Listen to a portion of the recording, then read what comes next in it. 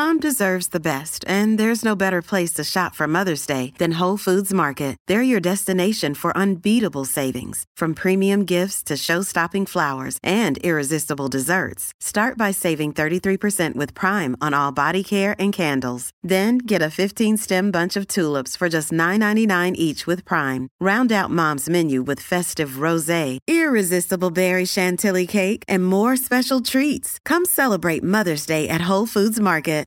Time for Baldrey's Beat. Keith Baldrey, Legislative Bureau Chief for Global News. Good morning, Keith. Going to be another busy week. Oh, yeah, for sure. I mean, we're watching very closely here what Justin Trudeau does here. He's already indicated Global News. Every news outlet in Canada reporting this Emergencies Act is going to be invoked here in Canada, giving the government some more powers here to deal with these blockades.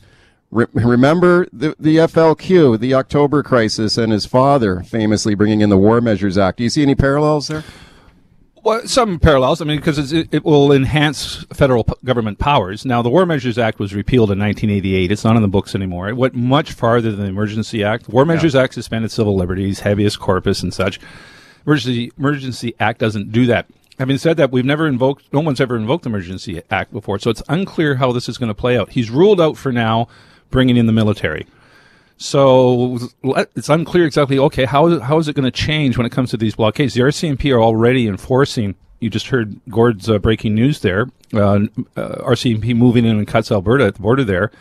And they found weapons. Wow. Serious weapons. You're seeing the RCMP enforce, trying to dismantle the blockade at the Pacific Crossing. You're seeing the RCMP clearing the Ambassador Bridge.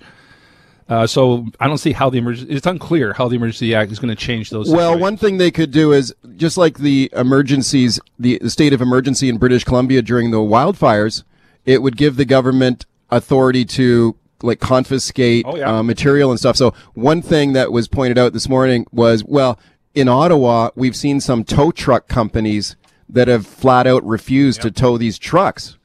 So could the federal government order tow truck companies to go in there and tow away those trucks in downtown Ottawa, or they seize control of those trucks themselves? That's the power under the Emergency Act. You can't force a person to do something like that, but you can seize the equipment, and that may be what we're looking at in terms of dealing with Ottawa. Yeah, I mean, you could also suspend public liberties to assemble. So you could. Could he do that? Could he set up some sort of no-go zone where people can't go into that downtown? It gives the cabinet the power to regulate or prohibit public assembly that could lead to the breach of the peace or travel.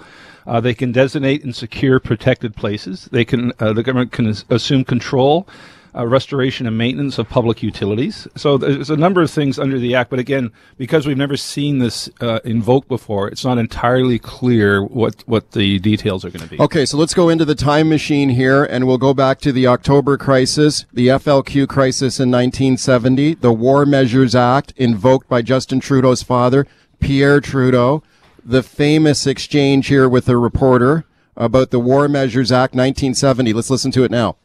There's a lot of bleeding hearts around who just don't like to see people with helmets and guns. All I can say is go on and bleed, but it's more important to keep law and order in this society than to be worried about weak-kneed people who don't like the looks of a soldier. At any cost? At any cost? How far would you go with that? How far would you extend that? Well, just watch me.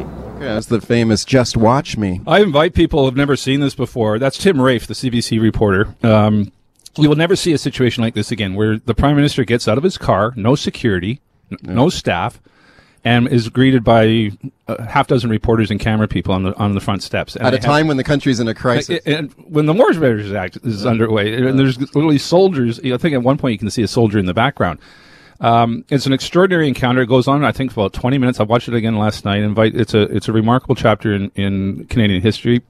Tim Rafe, the reporter there, has an extended, almost philosophical debate with Pierre Trudeau on just the notion of soldiers in the street. Now, it's fun to make the comparison, but I think it's a little bit of apples and oranges here. We're not going to see the Army, as of yet, patrolling the streets. If the Army is deployed, it's going to be at very small locations where there's actually physical evidence of protest and blockades. The War Measures Act was basically carte blanche authority for the military to go anywhere they wanted in Quebec or across the country. and arrest people. It's been kind of pathetic watching these various levels of government all pointing fingers at each other about this Ottawa blockade. You deal with it. No, it's the police's responsibility. We want more resources. We gave you more resources. You're not using them. Like, it's just pathetic watching this finger pointing going on back and forth. Now, listen to this. Now, the Ottawa mayor just on the weekend said, I actually met with one of the leaders of the convoy and we've got a deal for them to clear out. And then the convoy leaders turned around and said, no, that's fake news. We haven't got a deal. We're not. So, I mean, this is just ridiculous. But have a listen to the Ottawa mayor here, Jim Watson, on negotiating with the protesters to leave. Have a listen to this. They've agreed to start moving out those members that they have a relationship with in the residential communities. Starting today, it won't finish. It'll probably take up to 72 hours to get them out of all the residential neighborhoods into areas either in the vicinity of Parliament Hill or farther afield. They're working on the logistics now. Okay, so that's the Ottawa mayor saying, I've done a deal with them, and then the protest leaders turned around and said, no, there is no deal. So this, again, will give Justin Trudeau and any other political leader a perfect out. What is the point of even negotiating with these people when you think you've got a deal and then turn around and say you don't? So if they can't be relied upon to have a deal, there's not going to be any negotiations. And I don't think you're going to see the Trudeau government negotiate with anyone. It's interesting. Angus Reid pulled out today. 72% of the public want these guys out of there and the blockades ended. So opposition to the blockades and the convoys is rising. But it's also interesting. Political leaders are taking a big hit here, right across the board, whether it's Justin Trudeau, Doug Ford, the mayor of Ottawa, Jason Kenney. No one's coming out of this with clean hands. All governments and politicians are being viewed fairly unfavorably by a public that's obviously frustrated with what's going on. There's some people looking at the police wondering, why haven't the police moved more effectively, more aggressively, and could there be some police sympathy for the protest? There's that video going around of the OPP officer talking to a trucker in a convoy saying, good on you. Let's listen to that. Okay, so this is a viral video of an Ontario police officer pulling over one of the protesters here, and there's a little discussion at the window between the cop and the protesters in the car. Have a listen to this. I support you guys 100%. Thank you. All right. That's what we like to hear. So, awesome. I haven't been to Ottawa. A lot of us are. Yeah. Heard nothing but great things for a protest. Everybody's very polite, very thankful. Yeah. We just want to make sure peaceful. that everybody's good. And when you got these lights going, you're causing a lot of confusion on the road. Yeah. Okay. Wait till you get there. Yeah. Fair enough. Fair enough. Okay. That's one police officer. It's probably the worst day of his life that this was videoed and now gone viral, but your thoughts? Yeah, that's one police officer. It is interesting, though. You also see videos in Ottawa of the Ottawa police looking the other way as jerry cans are moved around, kids bouncing castles are established, they have a DJ. Was that down to the cops or is it down to their commanders, the leadership? You see, I think it's both. I mean, you've got the police chief talking a good, sending a message to my troops, be firm in terms of holding the line. Well, that's not what's happening on the streets. And that's why there's pressure for the federal government. Again, I think you're going to see the RCMP have a much larger presence in Ottawa and to deal with this protest and replace the Ottawa police in terms of being the first chain of command, or the OPP move in to Ottawa where they're not there right now. Okay, as soon as Justin Trudeau emerges and we hear about these emergency measures being imposed, we'll bring it to you as soon as we know. You're going to know, so make sure you keep it locked here all morning. Meanwhile, in Ontario Premier Doug Ford announces that they're going ahead with relaxing COVID measures, including winding down their version of the BC vaccine card, the vaccine passport. So here is the Ontario Premier Doug Ford announcing that this morning. Beginning on February 17th, we will remove all capacity limits except for sporting events, concert venues, and theaters, which will be capped at 50%. Effective March the 1st, we intend to eliminate capacity limits in all indoor public settings. At the same time, and at the recommendation of Dr. Moore, we will lift proof of vaccination requirements for all settings. Okay, so he went on to say that we're not doing this because of the truck blockades. We're doing it because it's the right thing to do. Well, you're seeing jurisdictions around the world lifting restrictions to varying degrees. Not everyone's doing the same things on the same timeline. Alberta, Saskatchewan, and Ontario are out in front. We're going to get an update from Dr. Bonnie Henry tomorrow. I expect her to revisit the capacity limits. I think there's going to be some changes there. I think you're going to be able to have more people at a table in a restaurant. I don't see the vaccination card disappearing. Right now it's scheduled to last until June 30th. I think there's good reason to think that's going to come off. That's going to be lifted before June 30th, but I don't think we're we're never evidence that our public health marches to the beat of other public health in other provinces. And indeed, a Leger poll out last week showed British Columbians of any segment of the population are far more reluctant to lift restrictions. There's much more caution being expressed by British Columbians than there are other jurisdictions. Sign up to The Economist for in-depth curated expert analysis of world events and topics ranging from business and culture to science and technology.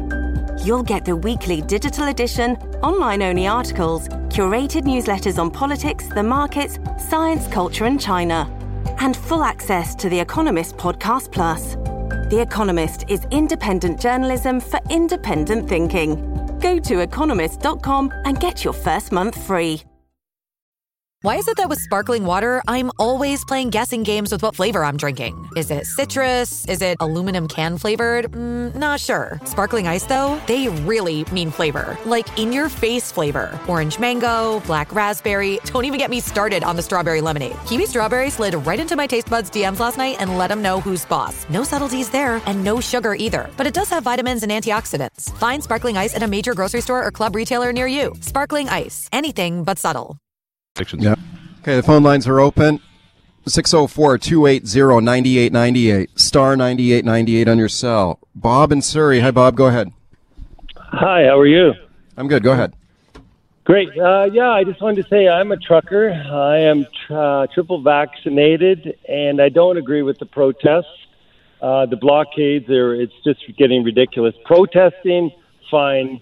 We live in a free country, but when you blockade a bridge that does about $400 million worth of trade with the United States, it's got to stop. It's got to end. So it's unfortunate the truckers are getting painted as being a bunch of thugs, and that's not true. The vast majority of them are hardworking people, and they don't deserve it. But unfortunately, it's been hijacked by a small group of extreme right-wingers, and that's the problem.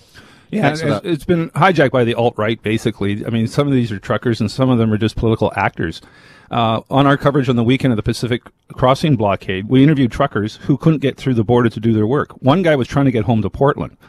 He couldn't get through. Another fellow was trying to deliver his goods into Metro Vancouver. He couldn't deliver his goods. It had nothing to do with the protests. They were truckers, though, and they were trying to work. Yeah, so the truckers being blocked by the so-called truck blockade. Yeah, which has, again, been hijacked, which is a good word to use here, by political interests, much of it flowing from the United States. Yeah, I mean, there's QAnon stuff in there. Yep. I mean, there's just hatred of Trudeau. There's anti-media hate in there. I mean, there's all kinds of stuff. So the extension of the truck blockades are the protests, which have truckers circling them. I've been at 4 of them at the legislature. I was at one on Saturday.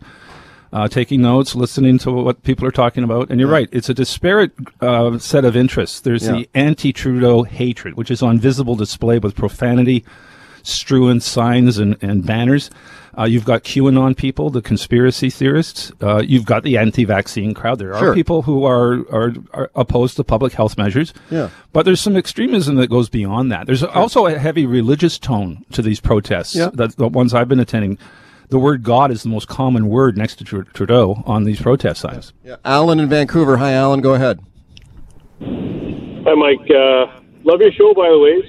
I would just like all the restrictions to end in Vancouver. I think it's just virtually impossible for any government to control an airborne virus. It's come to the point where we have to live with this. We have to figure it out and just take care of ourselves the best we know how.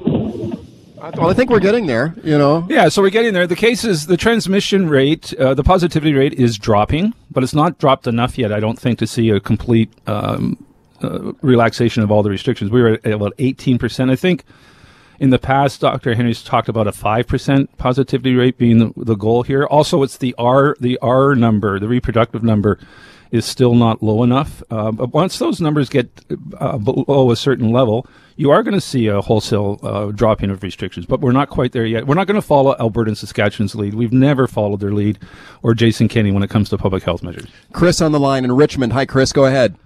Hi there, Richmond. I'm in favor of Dr. Bonnie Henry basically just going slow approach, because I think most people in Richmond agree. Like, I've seen polls about 80% of people not wanting to go too quickly with relaxing all the vaccine requirements. Yeah, so that would match the Leger poll last week. 67% of British Columbians are cautious. Of course, she doesn't make her decisions based on polling. No, she does not base it on polling at all. But it is based partly, though. She's always tried to keep it. Another public health part of public health is where is the public on this? Yeah. You don't want to get too far ahead of the public. You want the public to buy into your plans rather than freezing it out. So she doesn't take into account polls, but she tries to take a read on where the public's at because you want public to support the measures as they exist. Sure. Chris in Richmond. Hi, Chris. Go ahead. Sean in North Vancouver. Sean, go ahead. Morning, gentlemen. I find it ironic that this is a disaster, really, of the Liberals' own making by abandoning rule of law over the last number of years in like protests and railways in Quebec and Ontario and across Canada, shutting down committees that were looking into some of their Liberal activities, and then the strategic underfunding of police across the country over the last few decades. And now they need the police more than ever, and people are choked that all of a sudden, rule of law counts. Okay, well, I mean, the blockades of rail lines that we saw were not tolerated for that long. Not like this thing is dragged into week 3. They weren't as entrenched as this thing's become. Yeah. But people have made the comparison. The Liberals didn't seem to get as excited about the rail blockades as they are about these ones. But again, those rail blockades did not have anywhere near the length of time in terms of disrupting the economy as this one does.